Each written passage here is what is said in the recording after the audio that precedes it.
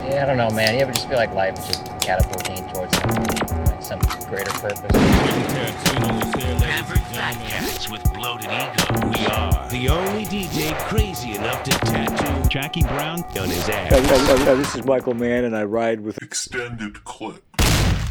I like the Adam Sandler picture up now too. It's nice. Yeah. Oh yeah, shout out to friend of the Quicksilver. pod, BDC/Razy Brian with the fantastic Christmas present, a picture of Adam Sandler at the premiere of Evan Almighty in one of his great fits, the Quicksilver and green b-ball shorts, holding his keys in his hands.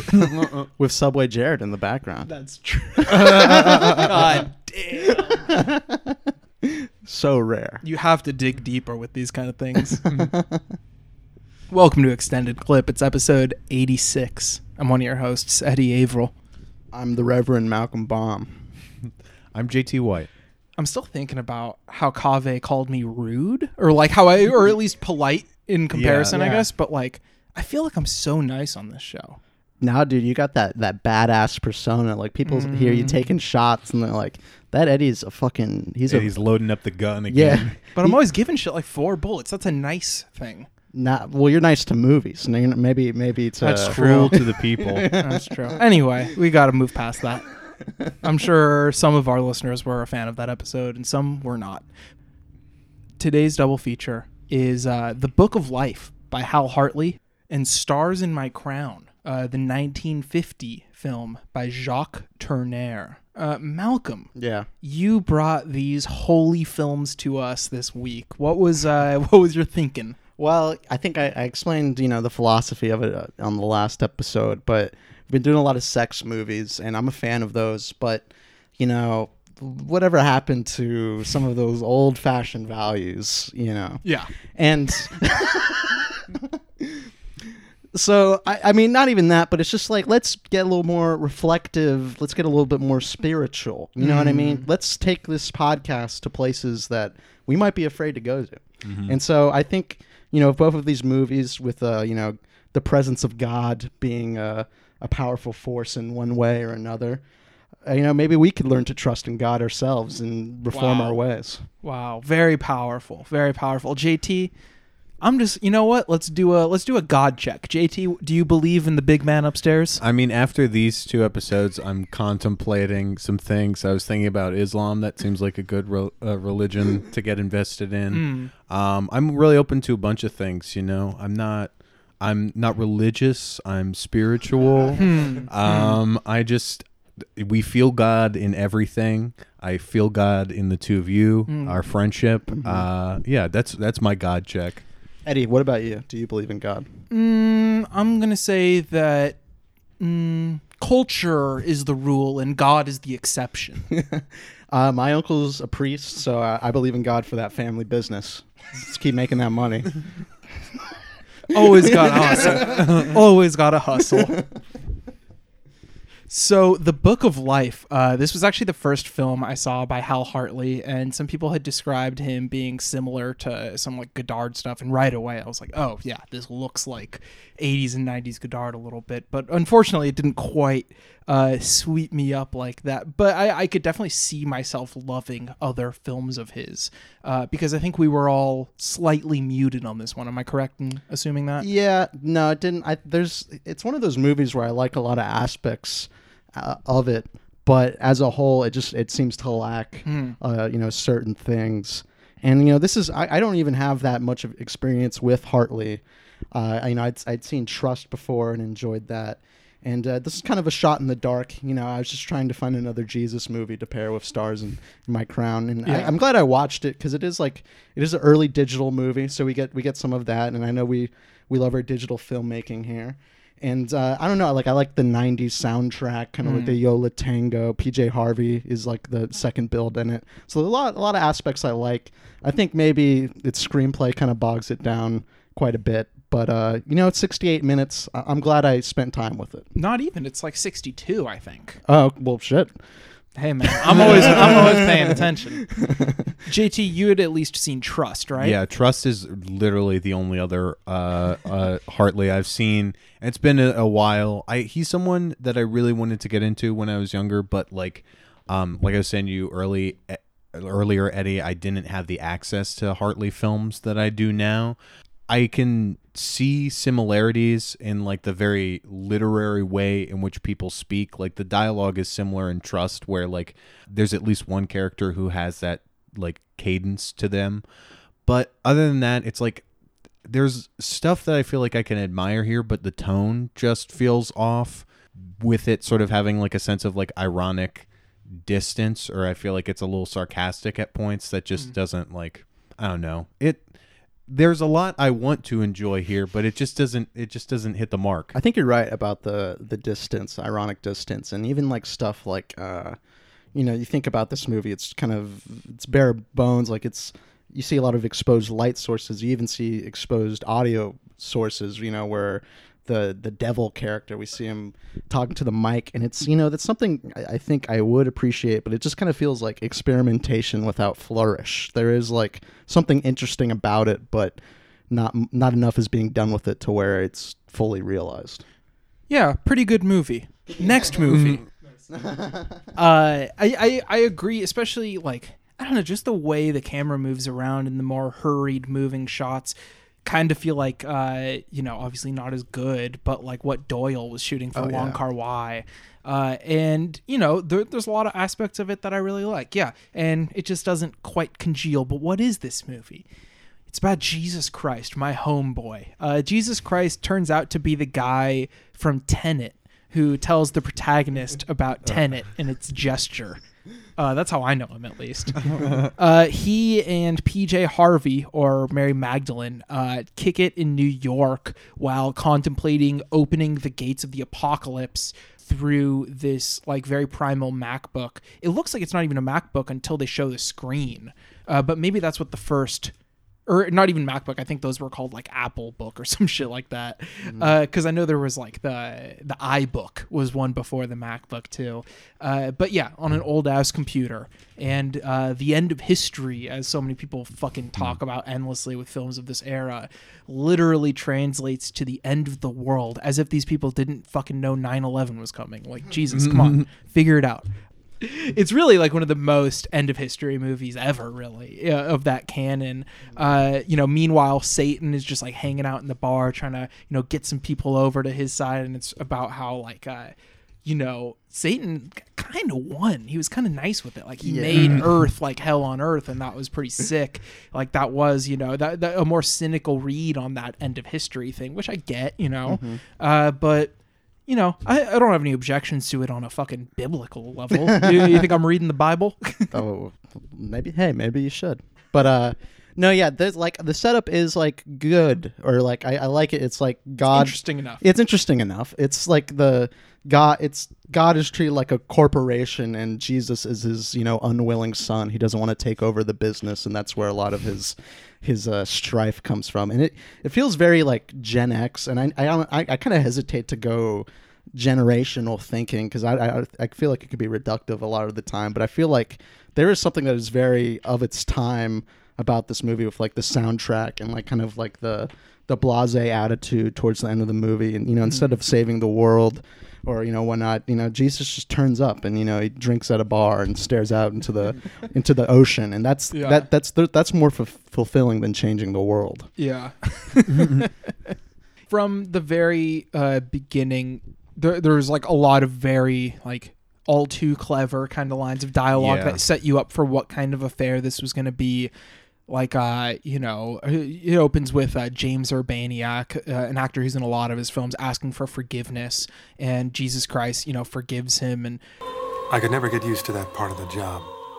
Yeah, it's like meaningful, but it's like the cheekiness quality of it, where it's like that type of referencey, sort of jokey, like playing with the premise, doesn't really hit for me in like a movie that's like trying to do like, I don't know. It doesn't. I mean, I don't want this to just be like comparing this to Godard and saying why he would have done it better. But like Godard can do that like switch from like something really lowbrow and kind of like funny with it to get you, and then like make you think within a cut. That will be really powerful and impactful. And this, I think, is just like stuck somewhere in the middle of that, where it's like trying to like be like cutesy and kind of corny with it, but then when that just, I don't know, it just doesn't make me like, I can't tap into taking it seriously when it's trying to go onto like something deeper. Yeah, no, I think that's where this movie kind of ultimately fails, and I think it would improve greatly if it had more like emotional.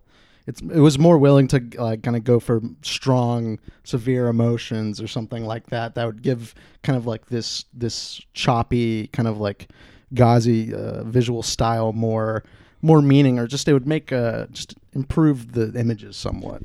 To relate it again to Godard, something I feel like Godard will do that this doesn't is that it's like he'll have like specific like historical references and will reference a lot of like real events.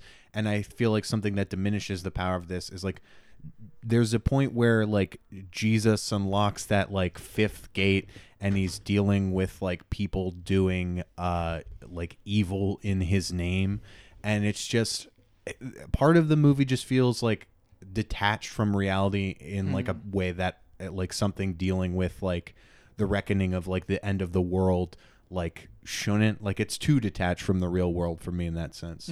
I mean, there are some like clever, like there's some like Godardisms, not to go back to him too much, but you know, the two leads checking into this hotel as Mr. and Mrs. D.W. Griffith is very Godardian, I guess.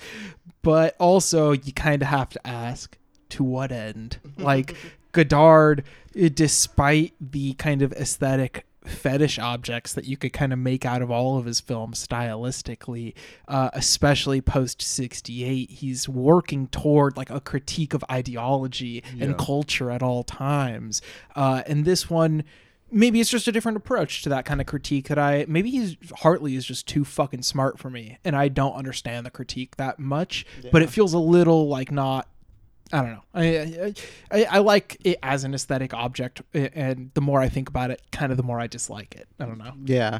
I feel like maybe, I don't know, maybe the critique there is, I'm not going to even pretend to, but I think maybe it's kind of what I said about like, kind of like the son taking over the business aspect and kind of like, that being his turmoil or whatever. Maybe he's toying with something that. Yeah, I mean, total end of history, late capitalism, God as a corporation. Makes sense. It all checks out. Yeah, exactly. Yeah. It doesn't cut all that deep, but it checks out. Yeah, exactly. And I not every piece of work is important, but like it seems like I know this was for like a film series for France or something, like a bunch of collection of films around this length that like depict the end of the world, Y2K and whatnot. So maybe maybe he'd give him a little something for a project here. I don't know. Maybe that's not my place to say.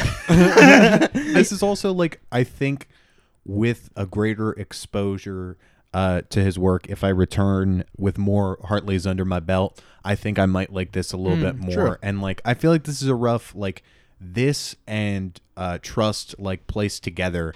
It's just like hard for me to get a clear-cut understanding of his like sensibility and like how he's feeling with it. Yeah, and I like the kind of almost like music video kind of approach to the scenes where it's just like PJ Harvey walking through the streets and the soundtrack's blaring. And it's like, yeah, maybe I would be like really into this if I liked the movie around it. But I do, in a vacuum, like those kind of music video-ish feelings where it's like, you can get away with just aesthetic fetishization when you are fully going MV mode, No, yeah, I feel like the comparison for this movie reminds me a lot of like late 90s like down tempo trip hop or something like that. And that's not even a genre that's used in the movie, but just kind of like kind of like this, a lot of like slow motion kind of blurriness that it's going for, and kind of the dour mood that most of the characters have throughout the movie. I don't know, it reminds me of like a Portishead song or something. I don't know. This guy's listening to IDM. This motherfucker listening to intelligent dance music. I mean, you know me, I'm not listening to any of that dummy dance music. Dummy dance. None of that DDM. There's a couple of really incredible shots in here. There's one where there's a shot where Martin Donovan is like looking at, the titular book where considering unlocking the seal, I guess, on this laptop, and it's almost like a 2-shot of him and the Empire State Building in the background, and it has a really kind of orangish background to it, and is really just one of the most remarkable shots in this film. And Hartley is well aware of it. He stays on this shot for quite some time, and I'm fine with that. It's definitely one of the more beautiful moments of the film. No, yeah, kind of like his active camera. Throughout the film, I feel like, he does have a good compositional awareness. I feel like maybe the slanted angles get maybe a bit tired after a while, but like I like him on in motion more, and I feel like he'll end on some like where he decides to end the motion will result in like an interesting frame. Yeah, I mean, it all kind of comes to a head as God, or not God, but Jesus and the devil and all the major players are just kind of negotiating in this dumpy New York City hotel room, or a nice New York City hotel room, and the camera makes it look dumpy. I can't really tell. It's a little vague. I work for the one who makes the rules. Yeah, well, I used to work for him too. Until I quit. Started making my own rules. You didn't quit. You were fired. But, life just ends up continuing with the possibility of disaster, which is funny because it's kind of like the Tenet ending, about the bombs that don't go off and whatnot. But yeah, there's this shot of Martin Donovan on the ferry pulling away, and it's kind of like the last shot of, is it News from Home, the Chantal Akerman that ends with that shot? I believe so. Just really incredible, just like slowly pulling away from that skyline. That actually I think is the best shot in the movie, and convinced me slightly for just a few minutes that I liked the movie more than I did. And then I kind of sat through the credits and was like, 2.5 bullets from me.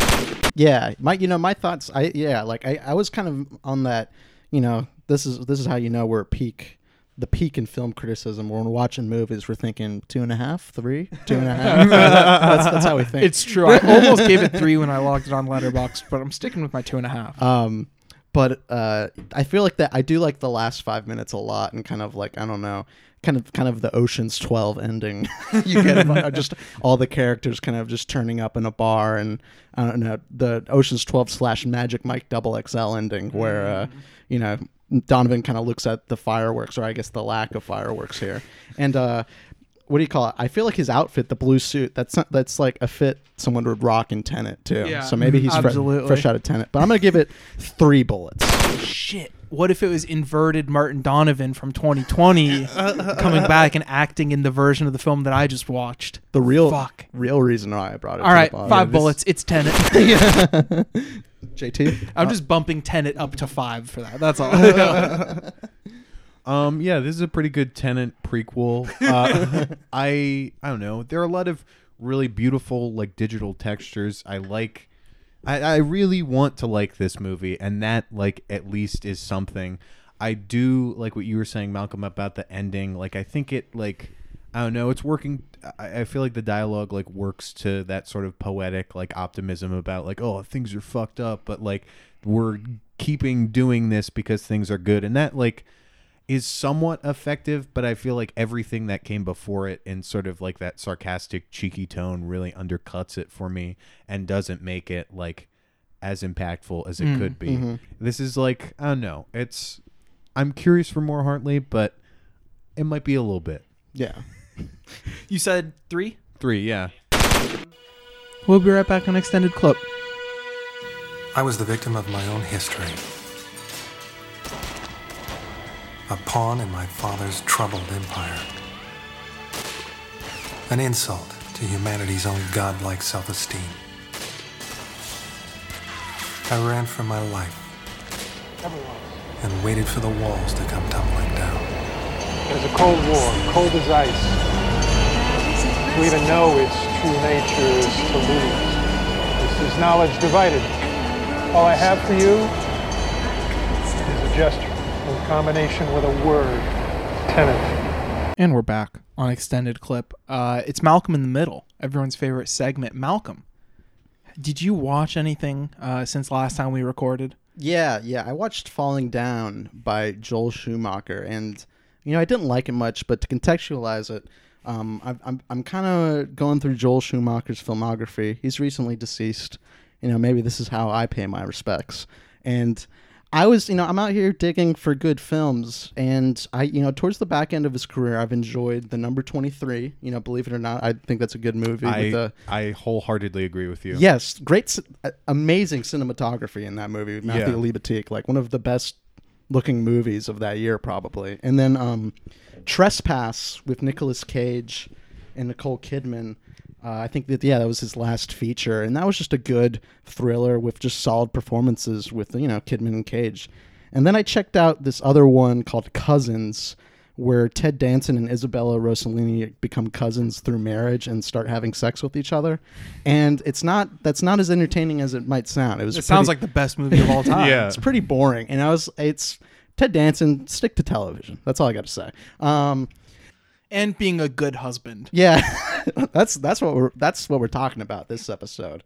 Good monogamy, but so Falling Down is much more popular than the rest of the movies I've listed. It's Michael Douglas, stuck in LA traffic one day, decides to, he's fed up, and so he just leaves and just assaults a Korean store owner, and then he goes to McDonald's or whatever, or a rip-off thing like that, and gets mad about breakfast not being served. And it's just it's really fucking dumb movie. And like I hate, because I don't know, I think we've talked about before, like calling a movie dumb, that's not a great criticism of it. But it's like it's really trying to address these social issues. It's like backhandedly is, through this like, very reactionary character, and it's kind of like there's just no way you could take it seriously, all the stuff that's going on. And not the best Mike Doug, performance. I'd rather prefer him getting sexually intimidated by a woman, in like a nice luxury apartment. I don't want to see him beating up store owners, small business owners. Because we know America's built on small business owners. We know LA is, very punitive with the small business owner. So that's irked me the wrong way. But yeah, so I guess just the moral of the story is, maybe Schumacher, he has some good ones, he has some bad ones, and I'm going to continue to check him out. Schumacher, I fully endorse and support you're trying to vindicate him and his work. For me, he's like the king of the 3-bullet film. Yeah. Like he has a lot of ones that are just like, that's a good movie. Like I don't think I've seen, 8mm is definitely what has stuck with me the most, but like other than that, it's like usually levels out at around 3, and that's good. That's respectable. Honestly, if the world is built on 3-star movies, absolutely, and I prefer Schumacher 3-star to, I don't know, current 3-star movies, which is bad, but you have to pretend is at least pretty good. Yeah, exactly. You get it. Where it's like these movies, like Number 23, I'll admit it. I put on that movie, ready to laugh at it, and I did. I did laugh at it. It is a very it's stupid and crazy, but that's so fun. It's so fun, and I feel like it would be so much better if anyone else but Jim Carrey was playing the lead too, which is very funny because it seemed like he was part of the reason it got made. People are interested. Yeah, of course. Jim Carrey going dark, and it is just like he brings that movie down a peg. Like that could have been Schumacher's and Libatique's masterpiece collaboration if they have I don't know, Ben Affleck in there or something like that. So okay. now you're talking. Just a random poll. Yeah. No, that's a good poll. JT, what about you? This week I watched a lot of things, but last night I want to talk about something I watched then. It was The Fifth Element by Luc Besson, and I wasn't that crazy about it. Like, I'm generally like a sucker for like sci-fi stuff, anything with like a cool like production design like that alone, like, I don't know, has me somewhat interested in it, and I think there's like something to enjoy there. But I don't know, I was talking to Malcolm, and I really don't like Leon the Professional. That one's like bullshit. It's a bad movie. There's some it's the type of movie that people like, I don't know, Alan Dershowitz, Bill Clinton, Donald Trump might like. Yeah. You see where I'm going with this, but it's like that's the only. I've seen that, and then Lucy, which is just some dumb bad movie that he did. But the connecting thread between Leon the Professional and this was like, I was like, okay, I'm going to keep in mind that Leon the Professional has some weird pedophile shit in it, and that like Luc Besson, like I think he was they alleged he had committed rape in 2018, and so it's like I'm gonna. There's not going to be any of that shit in here. There's not going to be anything that makes me bat an eye. But of course, I was wrong. And Mila Jovovich's character, she's like this alien. 4 years old. No, mentally 4 years old, which is what really makes it creepy. It's like Bruce Willis. Damn, I was just guessing. That's fucked up. Bruce Willis is like some space cabbie who they happen to meet, and then he's in love with her instantly, and like they go on this journey, and she has like a higher purpose that she serves, or blah blah blah. There's some annoying bullshit down the way, but and this isn't really a criticism in the film. It just like distracted me a whole lot, but it's like and a weird through line to have, because in like Leon the Professional, she's very young, and that makes me uncomfortable, and she's like intellectually mature, but in this it's like a grown woman who is like she's like a super smart, intelligent being, but because she speaks this weird alien language, they interact in like a very like emotive, like sort of making sense of like small concepts level. And it's just weird for someone to fall completely in love and be attracted to someone that they can only like. It's a mail order bride shit that's like weird. Yeah. It's like it made me very uncomfortable. I think I gotta put a stop to this kink shaming on the podcast. I don't know, JT. Well, you know what? It's Luc Besson. He found a way to sublimate his desires, right? Because he has a movie where he's straight up being a pedophile, right, with Leon the Professional, and he's like, well, why don't I just get a woman who thinks like a child, and that way everyone's happy. I'm not, doing anything weird, and I'm perfectly normal now. And so I guess that's what the Fifth Element's about. I haven't seen it. But. Yeah. I mean, that's really my big takeaway. It's like it's a gentleman's 2.5. There's like something. It was fun to look at. There's enough there, but just leave pass. Yeah. Good to know. Good to know. What about you, Eddie? Have you watched anything good this week? Yeah, I finished up Fantômas, the serial. 5 short-ish, hour-long-ish films by Louis Fuyade. Who the fuck knows with these fucking old-timey French guys? This ran from like 1913 to 15, I believe. And it's a film about playing pretend and kind of elevating that idea from the stale kind of proscenium approach of theater to the artistry that comes with camera movement and montage. The style is still like pretty theatrical, but it just makes those close-ups, camera movements, and really just like every cut feel like an exclamation point. It's just like really impactful on a formal level as the filmmaking kind of gets better step by step, even if the script kind of varies episode to episode. But it's about an arch villain, Fantômas. He goes in different disguises, lots of goofy antics. One of them, he like cuts the skin from the hand off of this guy he killed and puts it on as a glove in order to murder someone else and not leave his own fingerprint so that guy's fingerprints would be used. Pretty demented shit, to be honest. Also, I always thought I think I put this on Twitter already to the Fantômas fans out there, trying to field some answers, but wouldn't that smell really bad? But I guess also old-timey French people. It's like 1913. Yeah. They still smell really bad. Yeah. That's probably smells good to them because it smells bad. But I guess anywhere you look it up, it says the protagonists are the people chasing him, which is such bullshit. It's hilarious. It's a movie. It's about Fantômas, who's the arch villain. But, it's about this fucking Inspector Juve who also does some undercover stuff with disguises that are not nearly as clever. And you kind of just laugh at him the whole time. You kind of feel his pain, but he is also kind of there to be laughed at, in my opinion, at least. And his buddy Fandor, who works for the local newspaper.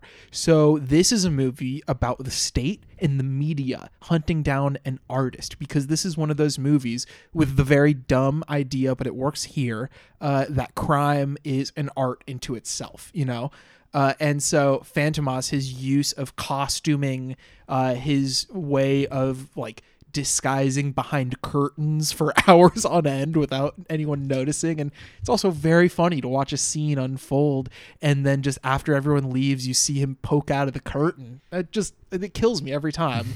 But it's also very suspenseful, and it just plays into that idea of just like, I don't know, it's easy to read it this way, at least, of a cop and a newspaper guy chasing down this fucking master artist, you know?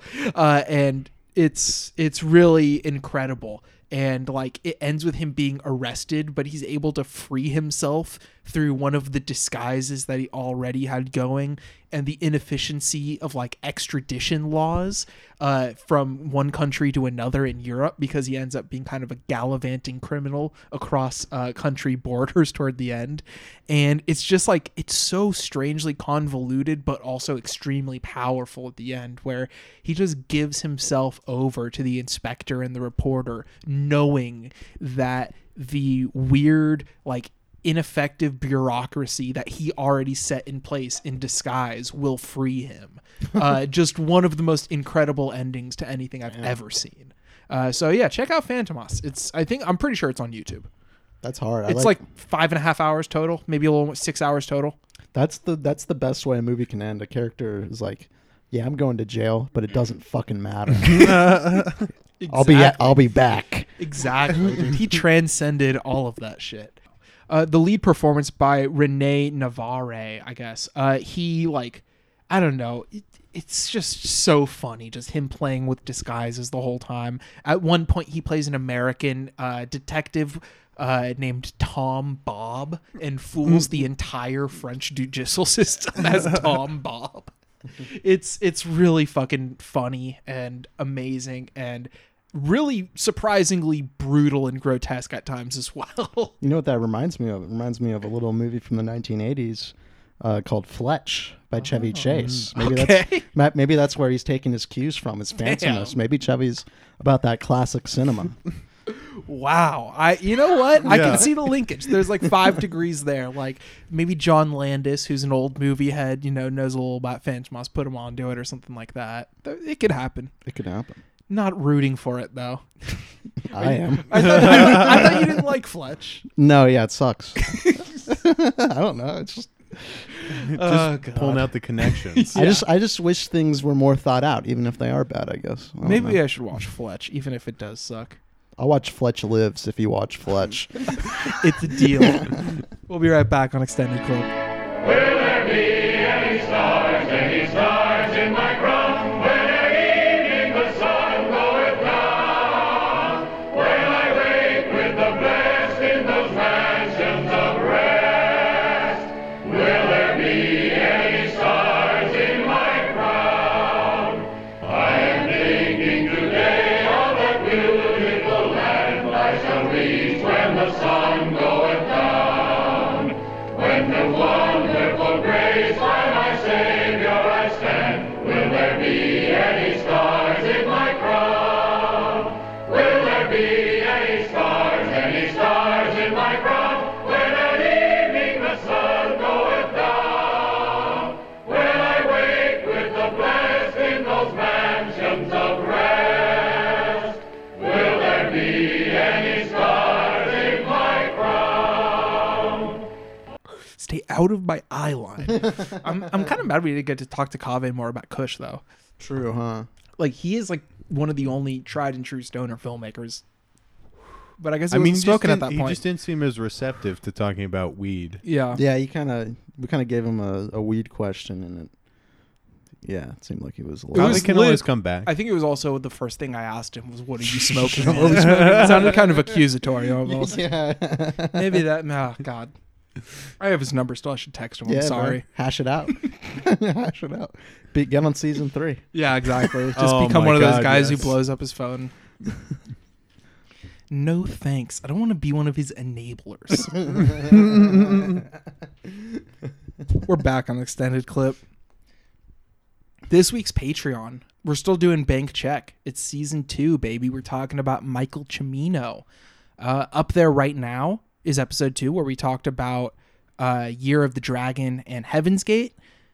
The next episode is going to be the thrilling conclusion, chapter 3 of season 2 of Bank Check, where we talk about Michael Cimino's 3 final films, The Sicilian, Desperate Hours, and The Sun Chaser, as well as his contribution to Chanson son Cinema. So that's on the Patreon, $2 a month. Awesome stuff on the Patreon, always fun.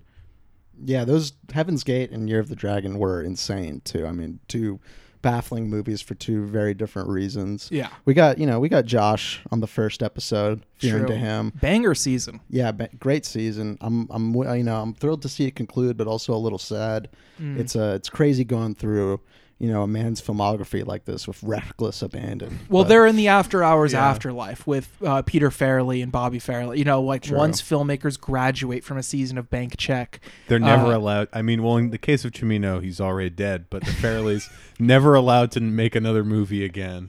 I mean, well, for us, they're dead to us. Yeah. I mean, if Pete Farrelly keeps down this prestige path, we might have perfectly, I don't know. Will we do like addendum episodes? Like if the Farrellys do more shit? I would love to. Yeah, I mean, it's going to take some years. Yeah, exactly. We can even let it build up, kind of. I'm not particularly excited, but it might be our civic duty to talk about like season 3 of Loudermilk when it comes. I don't know how many people were into the Loudermilk discussion segment of. I'm sure everyone knows what we're talking about when we say Loudermilk. Yeah, we might as well be saying all the Sasso heads. Yeah. Might as well be saying, what's the other fucking thing? The show that Blit happens. Yeah, we might as well be talking about Ricky Blitt right now. If you're still in the dark, go check out season 1 of Bank Check on the Farrelly Brothers. But the B feature for this week is Stars in My Crown, the 1950 film by Jacques Tourneur. Was it anything of a conscious decision to like split the century in half, 1950 and 2000? Well, yes and no. Not that mathematically, not that numerically, but in a way I wanted to contrast, very art house, experimental type filmmaking with just the classic masters. Back to the classic stuff. And I feel like, something to do with God and spirituality that could fit really well with a classic stylist like Jacques Tourneur, and I think it did. Absolutely. Yeah. I've only seen a few Tourneur films. I've seen like the 3 big ones. I've seen Out of the Past, Cat People, and I Walk with a Zombie. I like all of them. In fact, I love them. Yeah. I'm not as huge of an Out of the Past fan as some people, but I feel like I'll probably go back to it and love it because that was the first one, and I've loved each Tourneur film I've watched since then more than the last one. This being the first that I would go straight up 5, getting ahead of myself, but it's a masterpiece. It's a total masterpiece. Spoiler alert, I'm going to give it 5 bullets. Not putting the sound effects in at the beginning of the review though, because that's not how we do the fucking show.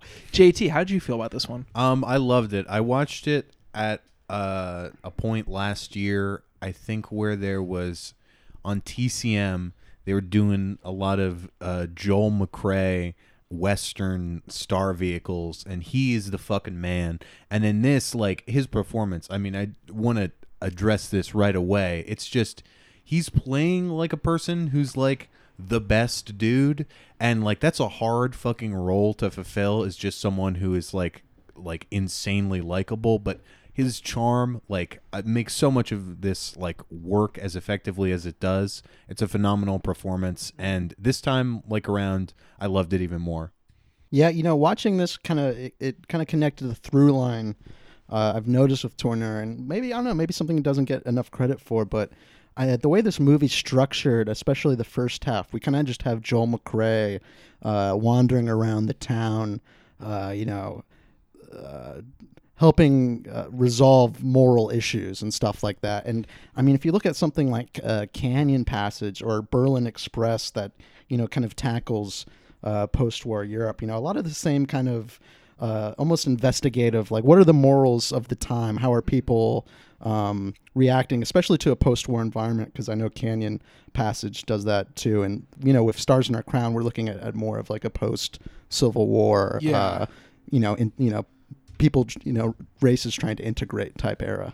it's this post-Civil War town of Walesburg, kind of like reconstructing through the grace of God, basically, as it's transmitted through Joel McCrea as like the greatest pastor of all time. And it's just really incredible. It's this like elegiac Western about, the new pastor in town carrying the weight of the new sheriff in town. It's the same weight because they need God instead of bullets at this point in time. Mm-hmm. And it's a really incredible film in that regard. Other plots running through it, the local legend also, Uncle Famous. He is a, recently freed black man who is now threatened by the like business and development arm of the Ku Klux Klan. And also typhoid breaks out at the school. And so all of these things start to swell up just as Joel McCrea had helped bring this town, forward into a more, I guess, Christian light before these, terrible things pop up toward the back half of the film. I just wanted to do a little side note. Uncle Famous, amazing name. And there's also, like, early on, he drops Chloroform Wiggin as a another character. Great name. It's so fucking good. So many good names in this movie. And also, I guess the one subplot you didn't mention that I think kind of pairs well with what Joel McCrea's character has to realize is the son of the doctor, who is also a doctor himself, who is kind of received by the community in a cold way because he's not exactly receptive to this kind of small town, not soft but warm attitude. He doesn't quite have that, and the way he kind of develops that over time, I think is, it's just it's very sweet, but it's also done in like a smart way. Like, this movie is like, it is God's grace saving people, but it is like it does, go out of its way to, put the charisma-filled Joel McCrea character in his place too, towards the back half, and it is, it's not it's not trad, I guess. Yeah. You know what I mean? It's not about, we need to return to like this stuff. It's just a simple story of God's grace saving a town. Yeah, I mean, like, obviously the progression is made there when Joel McCrea realizes that he needs to, stay inside and let the doctor do his work, you know, which is so funny to watch now, of course. Don't even need to talk about, schools getting shut down and people getting infected and breaking quarantine and getting people mad at them as this film presents. We should say also, it's this guy, Juano Hernandez, who plays Uncle Famous. And I've only seen him in this and Kiss Me Deadly, and he doesn't seem to have all that many titles. Like, most of his titles are in these like B movies that aren't that popular, but definitely someone I'd want to see in more movies. Very interesting presence. Oh yeah, definitely. That's one thing that I was like surprised about with like this taking this the second time around. Is like it's like an 89-minute movie, but you pack like so much characters, and like the town feels so expansive. You get so much there in that span of time that it like populates this very beautiful and organic world. And like, while I had like a problem with like the tone of the Book of Life, this one I feel like just nails it. It's like similarly like trying to do something like outwardly like poetic and lyrical, especially with a narration, and it just works perfectly because it's like just the way the narration of an older John taking you into the perspective of like, oh, it's the memory of the town in a specific time and place. It's like, I don't know, it's such a poetic, beautiful, sincere movie. No, yeah, and I think, what I was talking about before with it kind of promoting Christianity.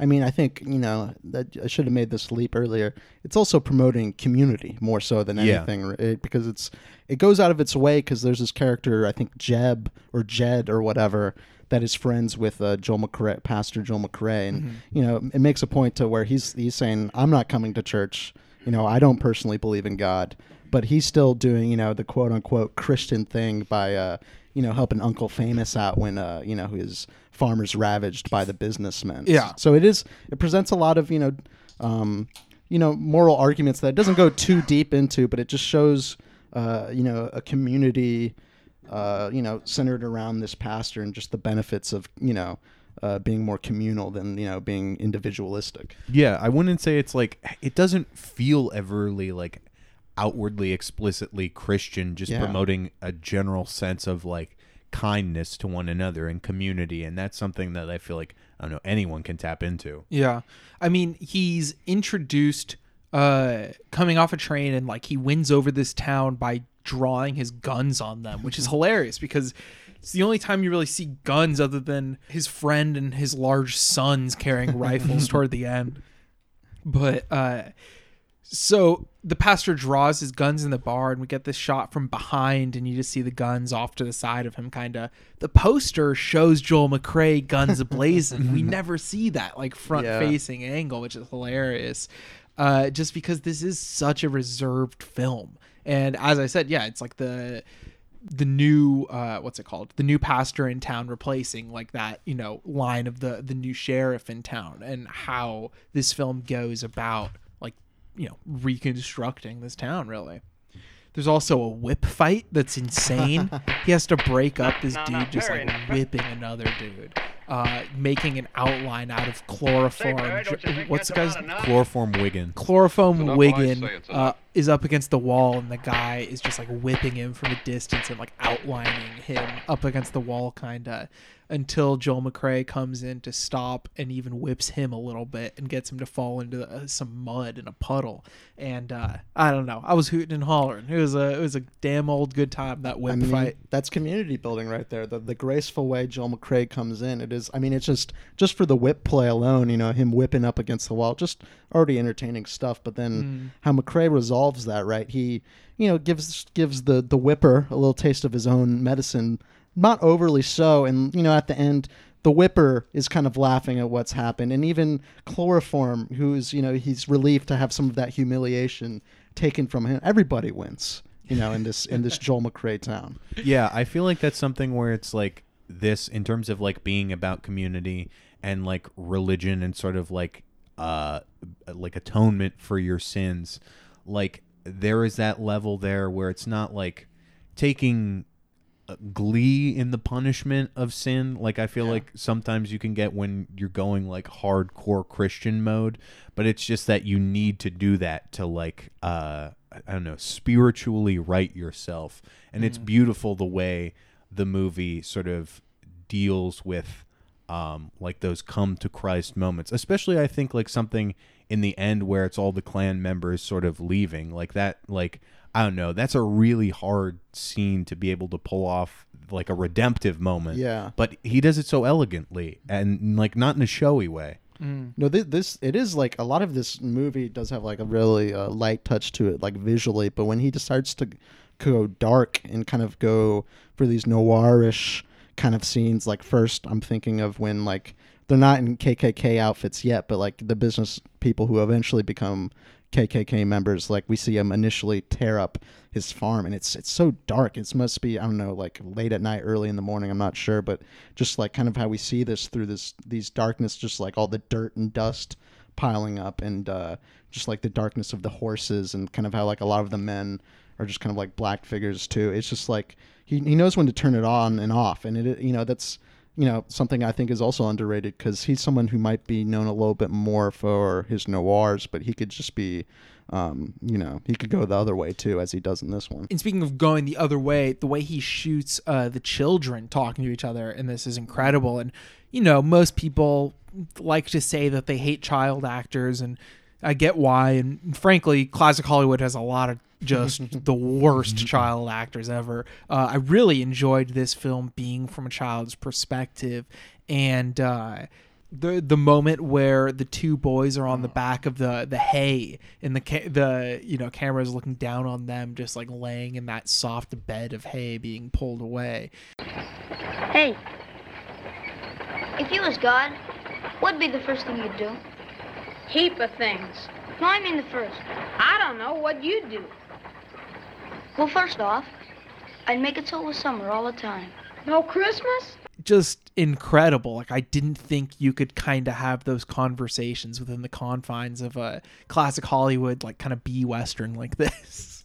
No, yeah, and it is like that scene, and it's like whether you like the kids acting or not, it's just so money to where you could plug anyone in there, and it's just absolutely a great laid-back scene of these two kids laying on like a hay truck, and we just see him discuss things as the trees, kind of shatter them here and there, and they go in and out of the shadows and the sunlight as they have this conversation. It is like a beautiful digression kind of like the moral questioning of what everything is going on. We just get this pure innocent moment.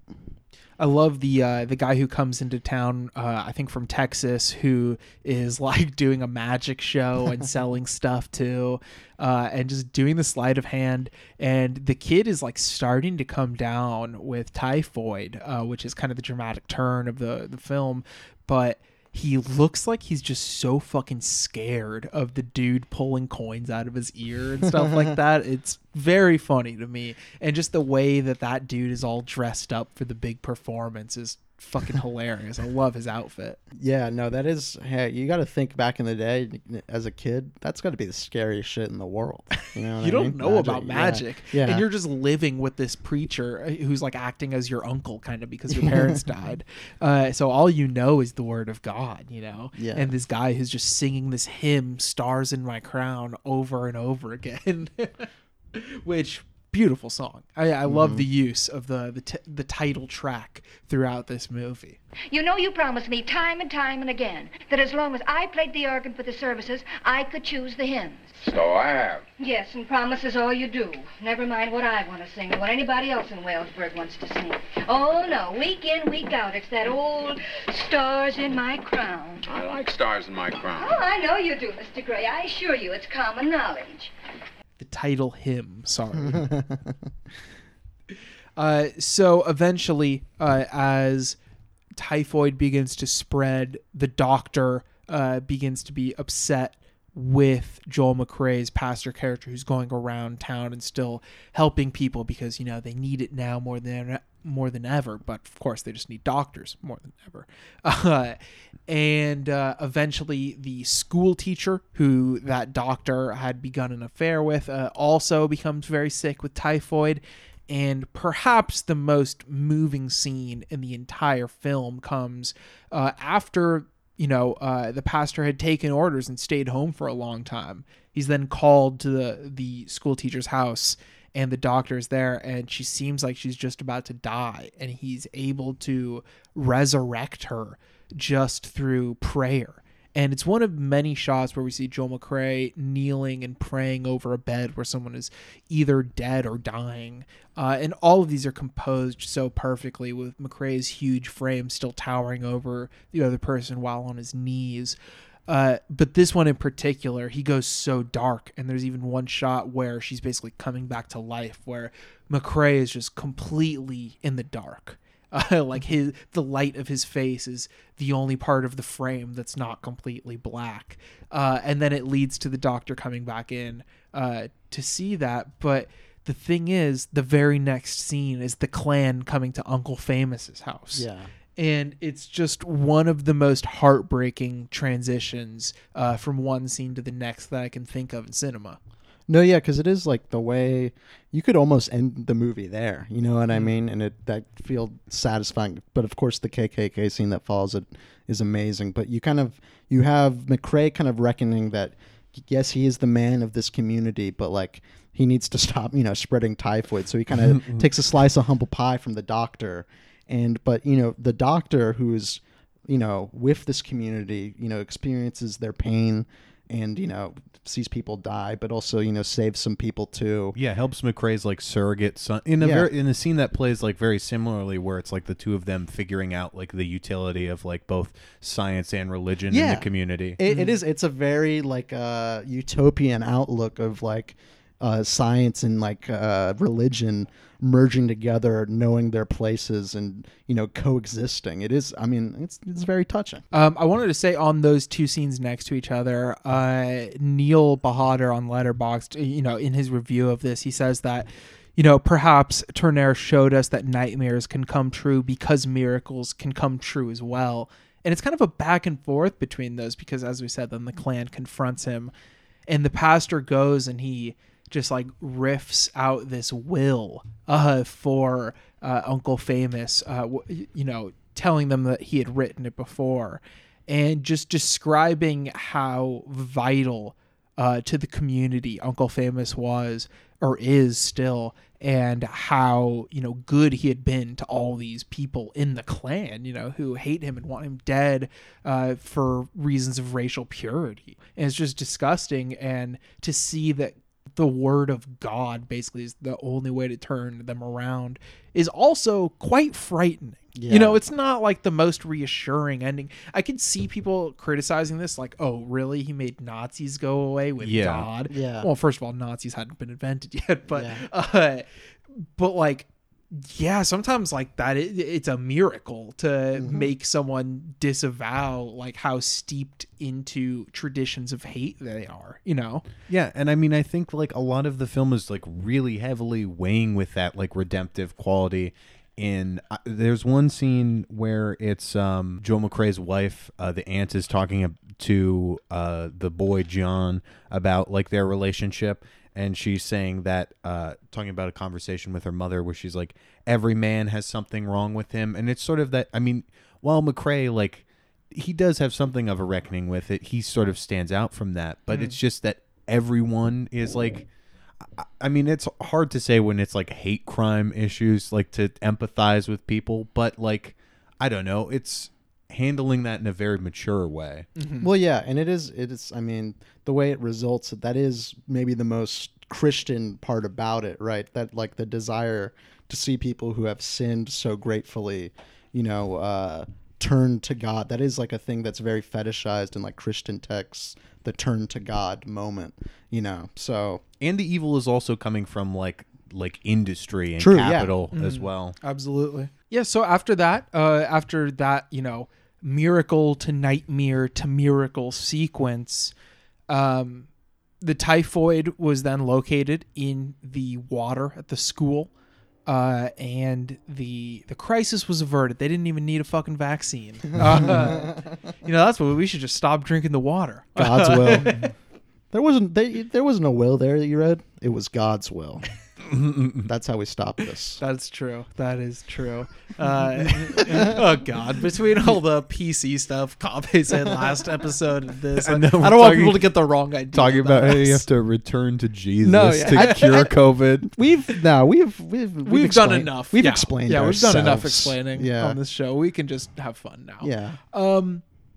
Yeah. So there's one last church service at the end, and his old friend who would never come to church finally does. You know, we see his rough and tumble tall boys stumble in first, and then he finally comes in as well. And that final church service where we just see a couple shots of one person singing, one, you know, looking at the window, and all these great different perspectives. But it's even hard to just soak in those individual images because like the collective feeling is so strong. And it's such a moving ending, returning to that shot that the opening credits are over from outside of the church. And yeah, this is just one of the best films I've seen in a long time. I'm going 5 bullets on it, and I'm passing the gun to one of you. Well, you know, I'm going to use that gun, and I'm going to use it to, you know, maybe expose people to Christian ideas. Maybe even people who are listening to the podcast who are averse to them. No, I'm not actually, I guess, religious, but I was raised religious, so I just have a bunch of knowledge about it. So might as well use it, right? But no, yeah, this is an amazing movie. I think I gave it 4 bullets on Letterboxd, but I'm gonna up it here. I'm gonna go 4.5.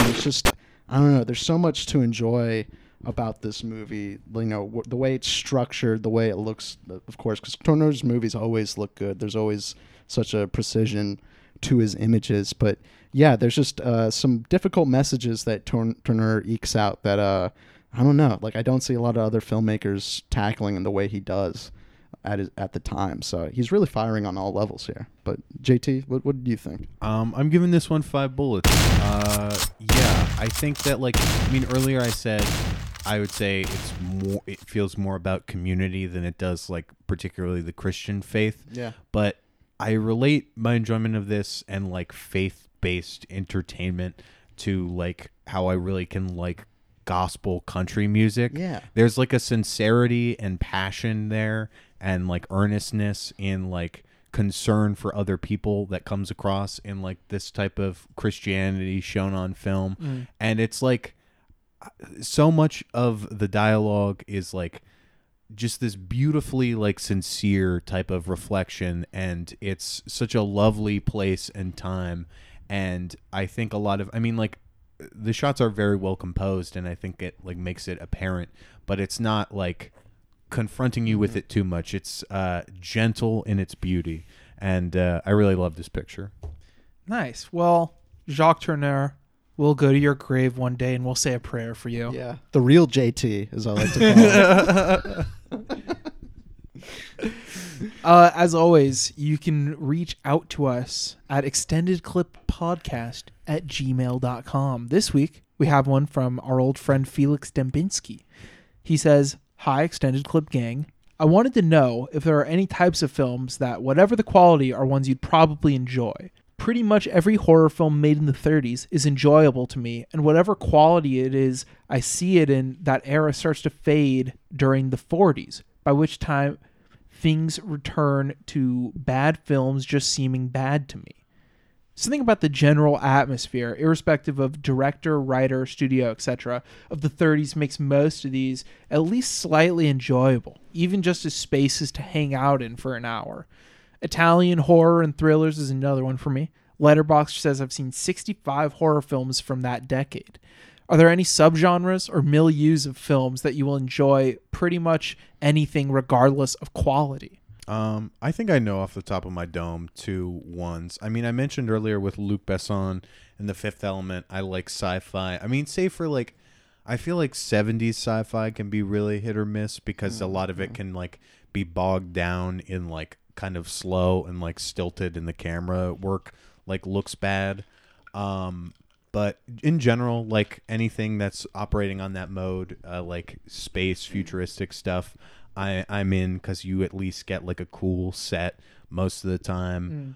I guess also in that realm, I'm gonna say like 70s like paranoid political thrillers. Like I really like Pynchon is one of my favorite authors, and I love that like moment like after Watergate where there's this like chain of movies that are insanely paranoid and against the government, and like I don't know, anything that has like a big conspiratorial web I'm like really open to, because I just like that type of story.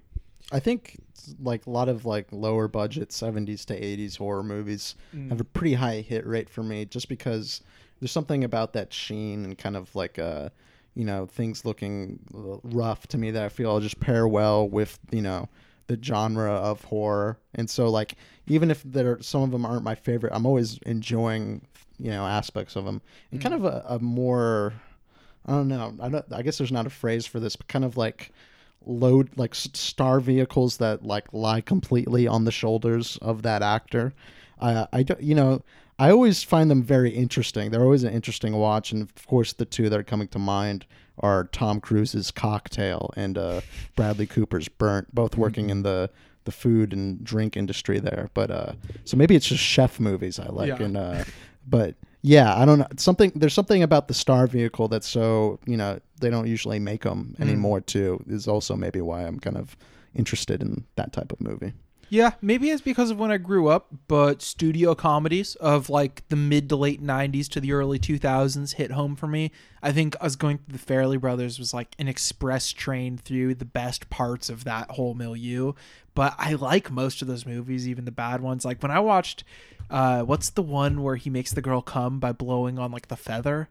40 Days and 40 Nights. Yeah. What a terrible movie, but frankly, I still had fun. Like I just couldn't in good consciousness give it above like a 2 or whatever, but it's fun enough, in that sense, even that bleeds into the rom-com thing. And frankly, a lot of rom-coms from both the early 2000s, which I suffered through as a child and now have some strange nostalgia for, and the ones of like the 30s, the actual good ones, have a very high hit rate for me. The 2000s ones usually capping at like a 3 or a 3.5, of course, other than the odd tourist picks. But there are so many like, for the 30s, really, just so many niches of film that you could just give me and I'll like probably. Yeah, pre-code.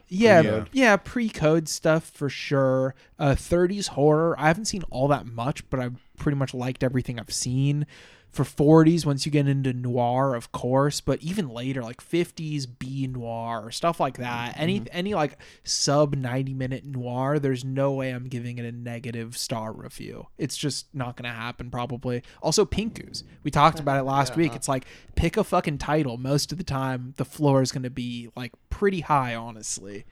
No, it is interesting because there's a few that I could say, but I just hesitate to because, like something like classical westerns, kind of like 40s, 50s westerns. Yeah. I've seen, I don't know, 10 to 20, maybe a little bit more than that, and I've pretty much enjoyed all of them. So, maybe that's, I don't know, maybe I'm just choosing the good shit, the auteurist picks. Like you've seen more than 10 classic Hollywood westerns.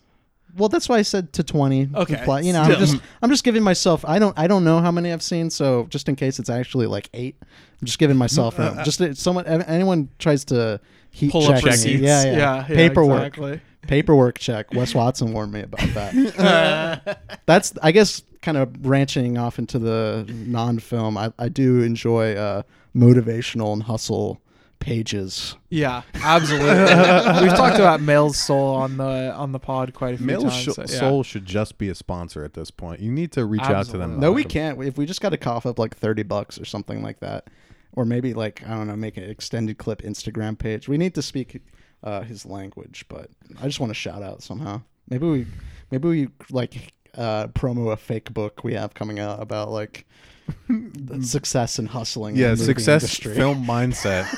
film mindset, winner mindset, Tom Cruise mindset.